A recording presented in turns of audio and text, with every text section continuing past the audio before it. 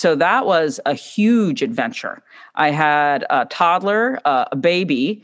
We lived without electricity and we had 50 acres of farmland and we were ready to go for it, right? Have you ever wondered, how do you grow a socially conscious and environmentally friendly e-commerce brand online while also making a profit? Yeah, me too. After watching my family members suffer through cancer and heart disease using products by companies that care more about profits than their customers, there must be a better way, right? That's when I discovered an emerging wave of successful, purpose-driven businesses, and I knew I needed to be a part of it. So join me as we dive into the stories behind the most inspiring brands in the world and discover the secrets on how they successfully win over the vote of their customers' wallets and grow their business online. My name is Vincent Tandiono, and welcome to the E-Commerce Speak podcast.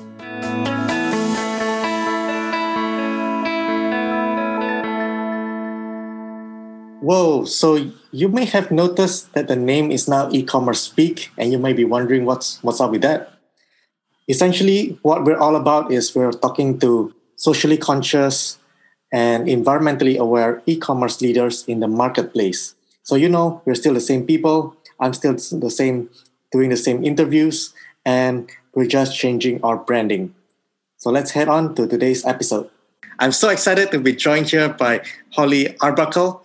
Holly and her husband, John, are co-founders of Singing Pastures, and they have a farm and also a brand where they sell Rome sticks made from 100% pasture-raised pork. So I thought that was quite amazing what they're doing. So Holly has a background as an entrepreneur acupuncturist. She has a master's degree in it, and she's also a health coach. And she's deeply committed to how agriculture and fruit production and how they affect the human health. And what I found fascinating is Singing Pastures, they aren't just a company that is just manufacturing food. They also have their own farm where they practice regenerative farming, which we'll dive more into in this episode. And so I love how they combine the healthy food together with keeping the soil good, and doing good for the environment. So super excited. Welcome to the show, Holly. Thank you for having me, Vincent. It's really my pleasure to be here with you today.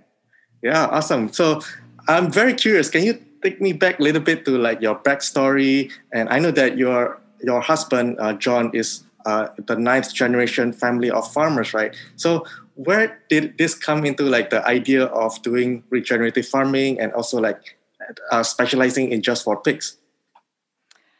Yeah, that was a process. So I am not from a farming background. I married into it. My husband's ninth generation farmer in America. And so when he grew up on a conventional farm in Illinois. So it was corn, soy, some cow-calf pairs, but kind of what we think about as kind of regular agriculture. And he had a really good experience with that. When he was in his late teens, his father developed Parkinson's disease.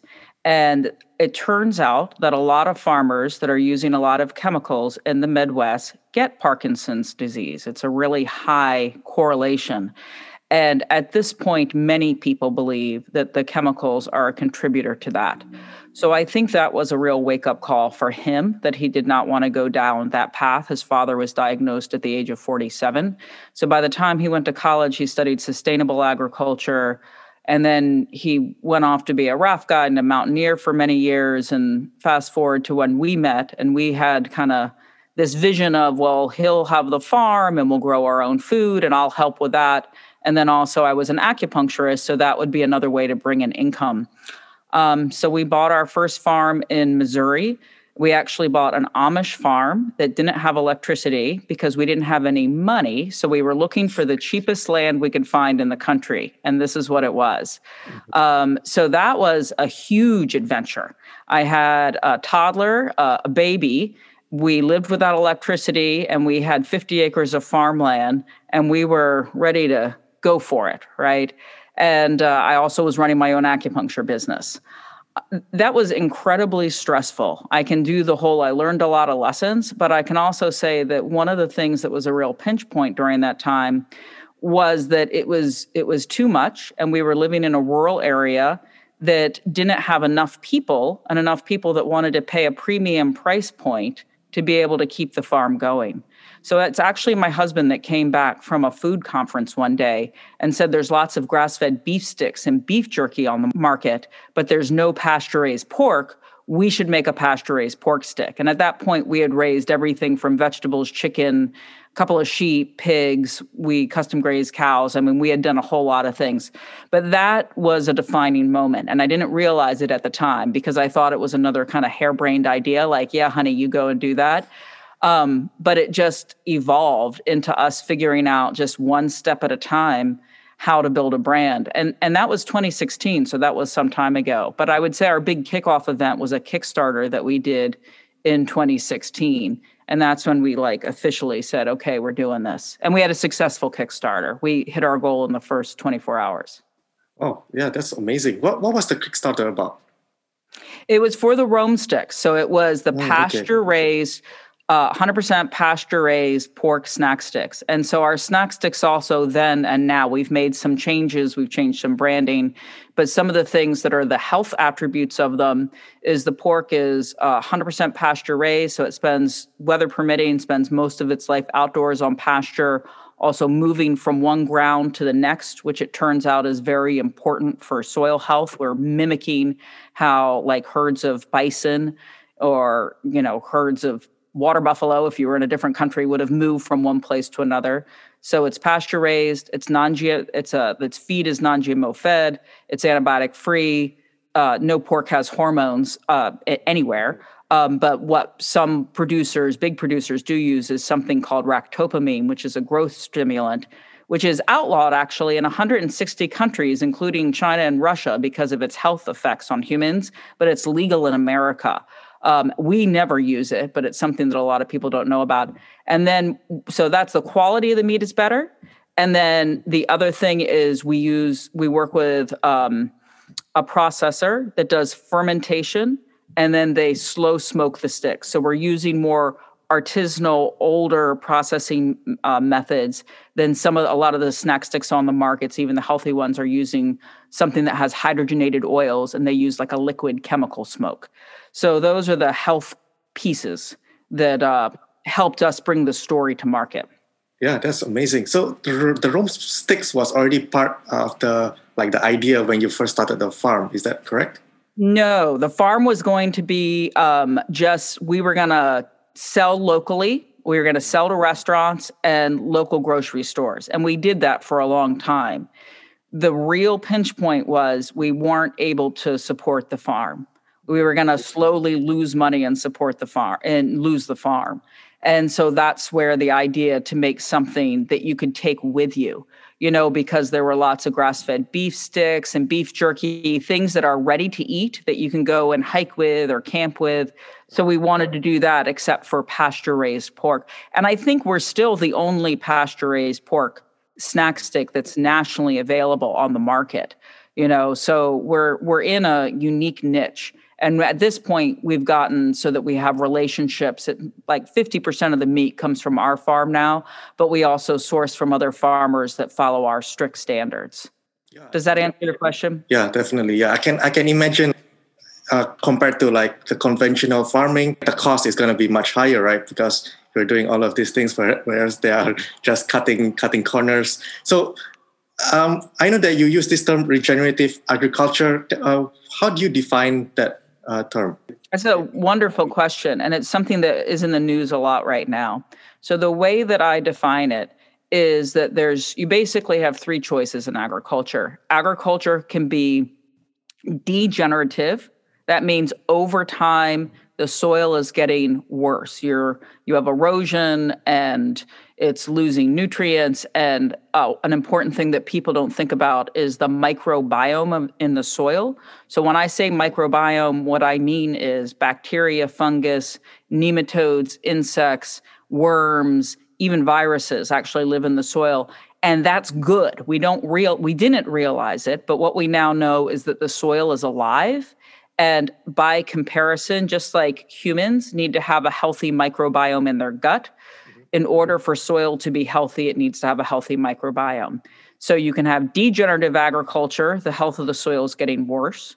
You can have sustainable agriculture where it's basically not getting better or worse, kind of staying the same. Or you can have regenerative agriculture where you're improving the health of the soil over time.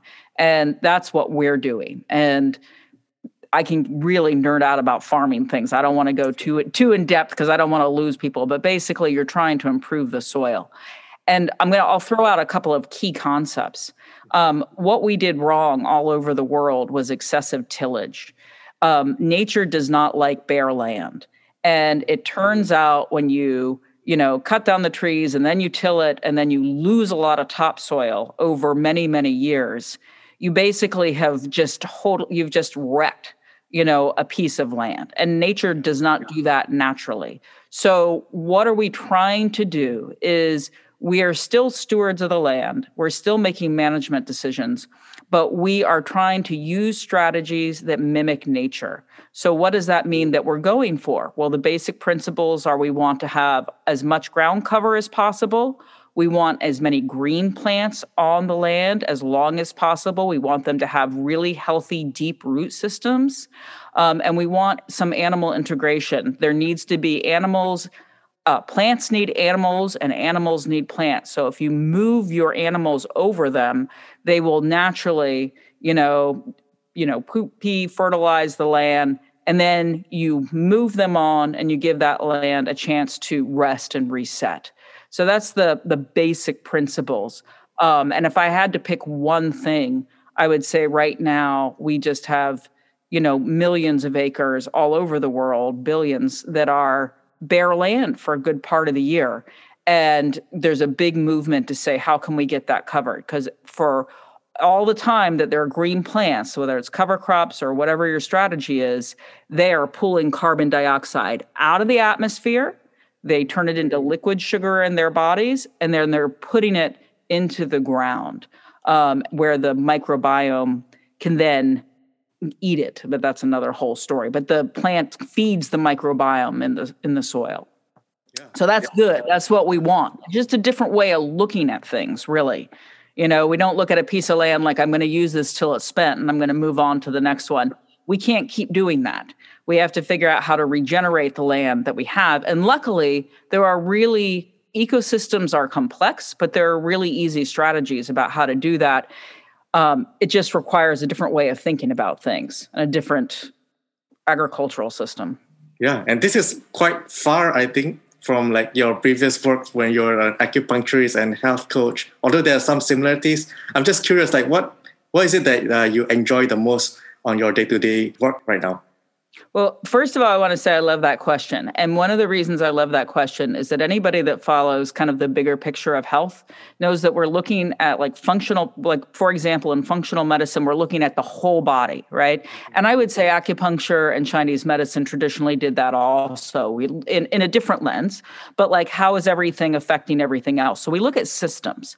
That's how we look at ecosystems too. We're not solving for one problem. We're looking at the balance of the whole system. Right? And in a system, one piece can break, but the whole thing will keep working. Whereas if you're just trying to plant potatoes in one area, you're only managing for how many potatoes you can get. And then you get a potato blight. Guess what? You lost all your potatoes, right?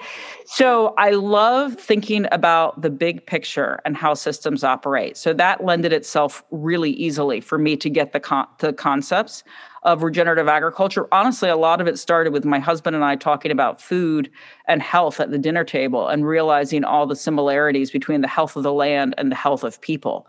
And as the business grew, as our Rome Sticks Singing Pastures business grew, my husband already was, he was selling things, he was doing some of the speaking, and he was doing most of the farming. I would say I assist him, but I am not the primary farmer. So there were other things that just needed to get done. And I think a lot of entrepreneurs can relate to this, that you just become, in my case, the Jane of all trades. You just figure it out. So I became the marketing person. I became the Kickstarter person. I help with, we're a little bit bigger now. So I've been able to hire some of those things out. But I have I feel like my motto has been I do something poorly until I can do it in a mediocre way. And then finally, can be like, by the time I learn it, hopefully I'll be ready to have to hire somebody to do it. So I think most of your listeners have a better marketing background than I do. It's also such a different world there. There's so many tools out there that if you want to learn something, you're going to learn it. Somebody did a YouTube video about it. Somebody's offered a webinar. So I am largely self-taught in the marketing department. I also do our grant writing, and because we've been able to get some farm grants as well. Yeah, that's true though. I mean, on YouTube, there's so many information out there you can always learn. But also, like, there are always different strategies that come up, like pretty much every day, different social media. So, I mean, some strategies work, some strategies don't work as well. So what has you found to be like the best way that your ideal customers get attracted to come to Singing Pastures?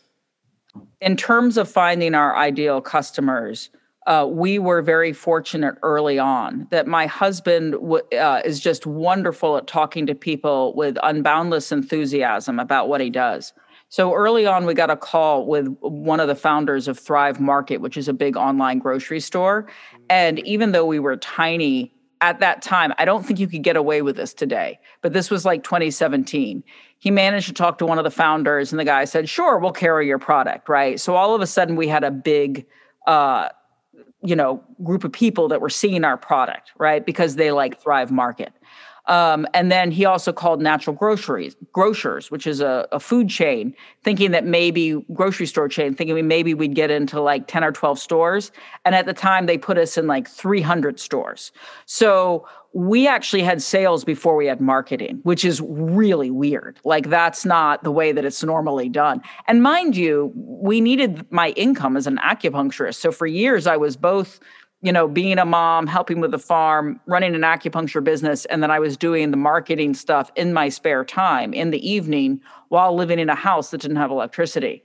I mean, this is crazy. I don't recommend people do this, but I'm just saying, like, if you want to know how committed you are, think about like, how much am I willing to put into this? And I think at that point, it was just like, I didn't see another option. So we just kept going and we kept charging. So those were our two big first breaks.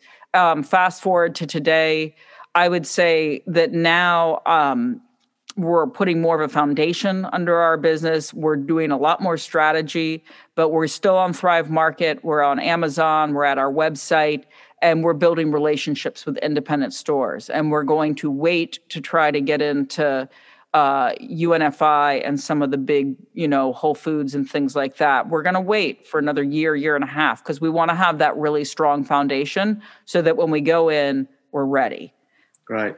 Yeah, I love what you shared about your husband, John, because from what I hear is that he has a lot of enthusiasm, right? A lot of belief in his product. And he was also a good, when it comes to sales, like, I think that always helps as a business owner when you're good at selling things to, especially landing Thrive Market. That must be huge.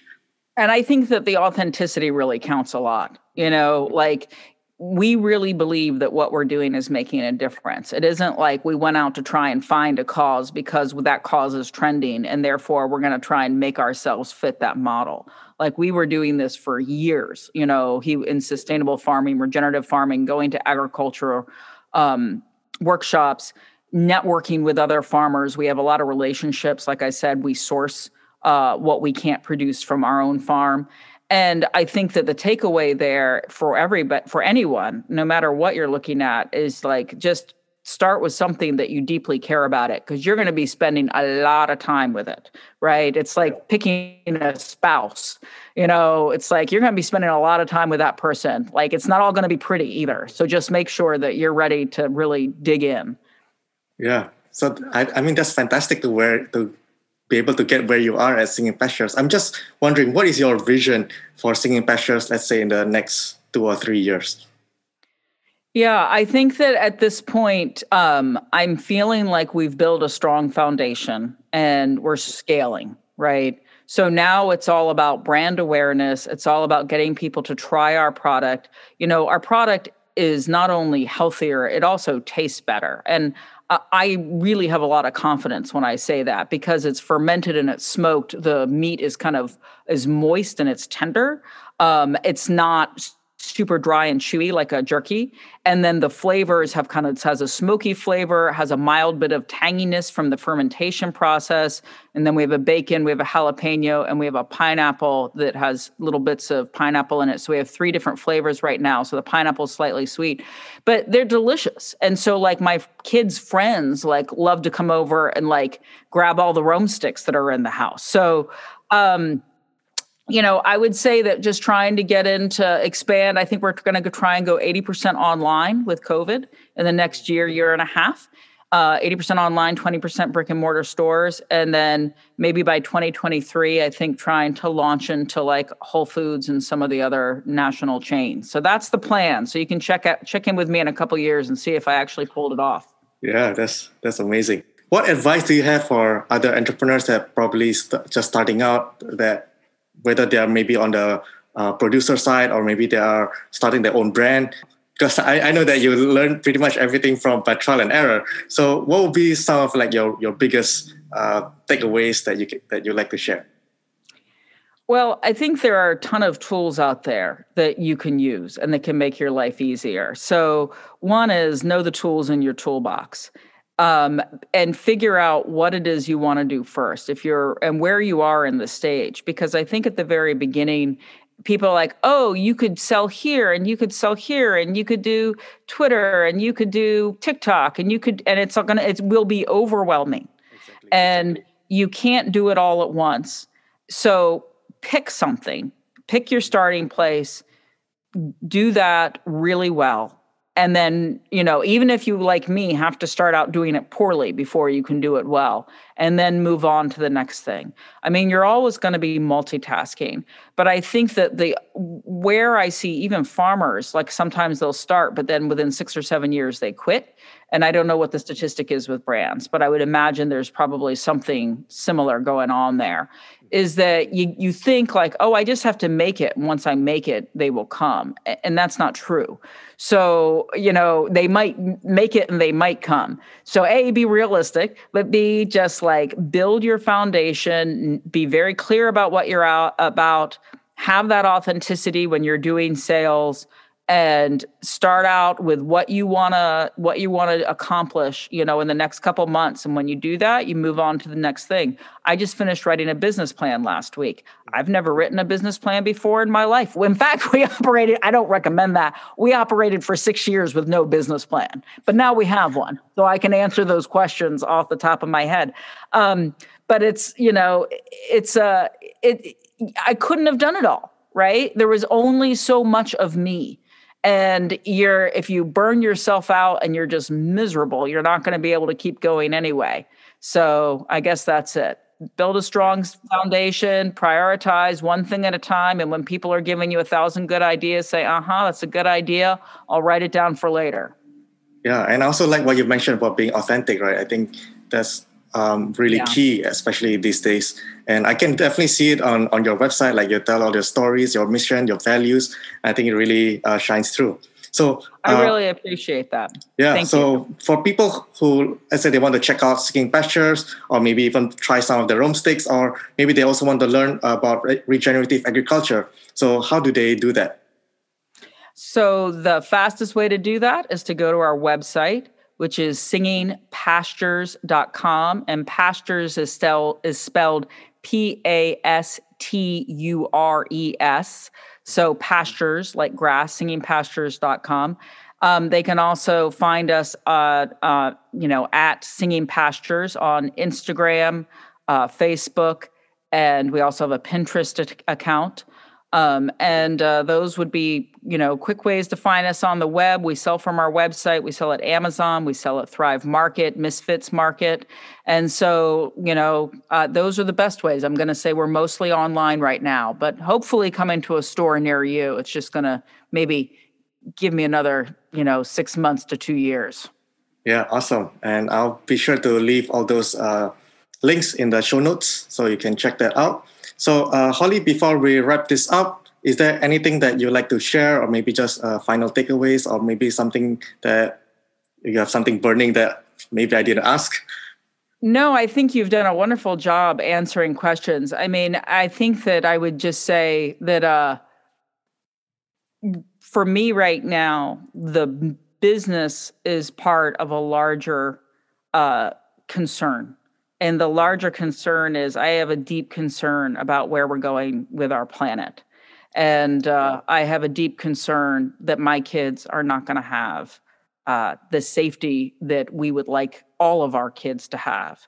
So I would say for whatever you do, like find that one thing. Since we are on a sustainability, nobody can do everything, but just like building the business, I would say in our personal lives, like find that foundation. What's this one thing I care about and one thing I can do to try and help with that?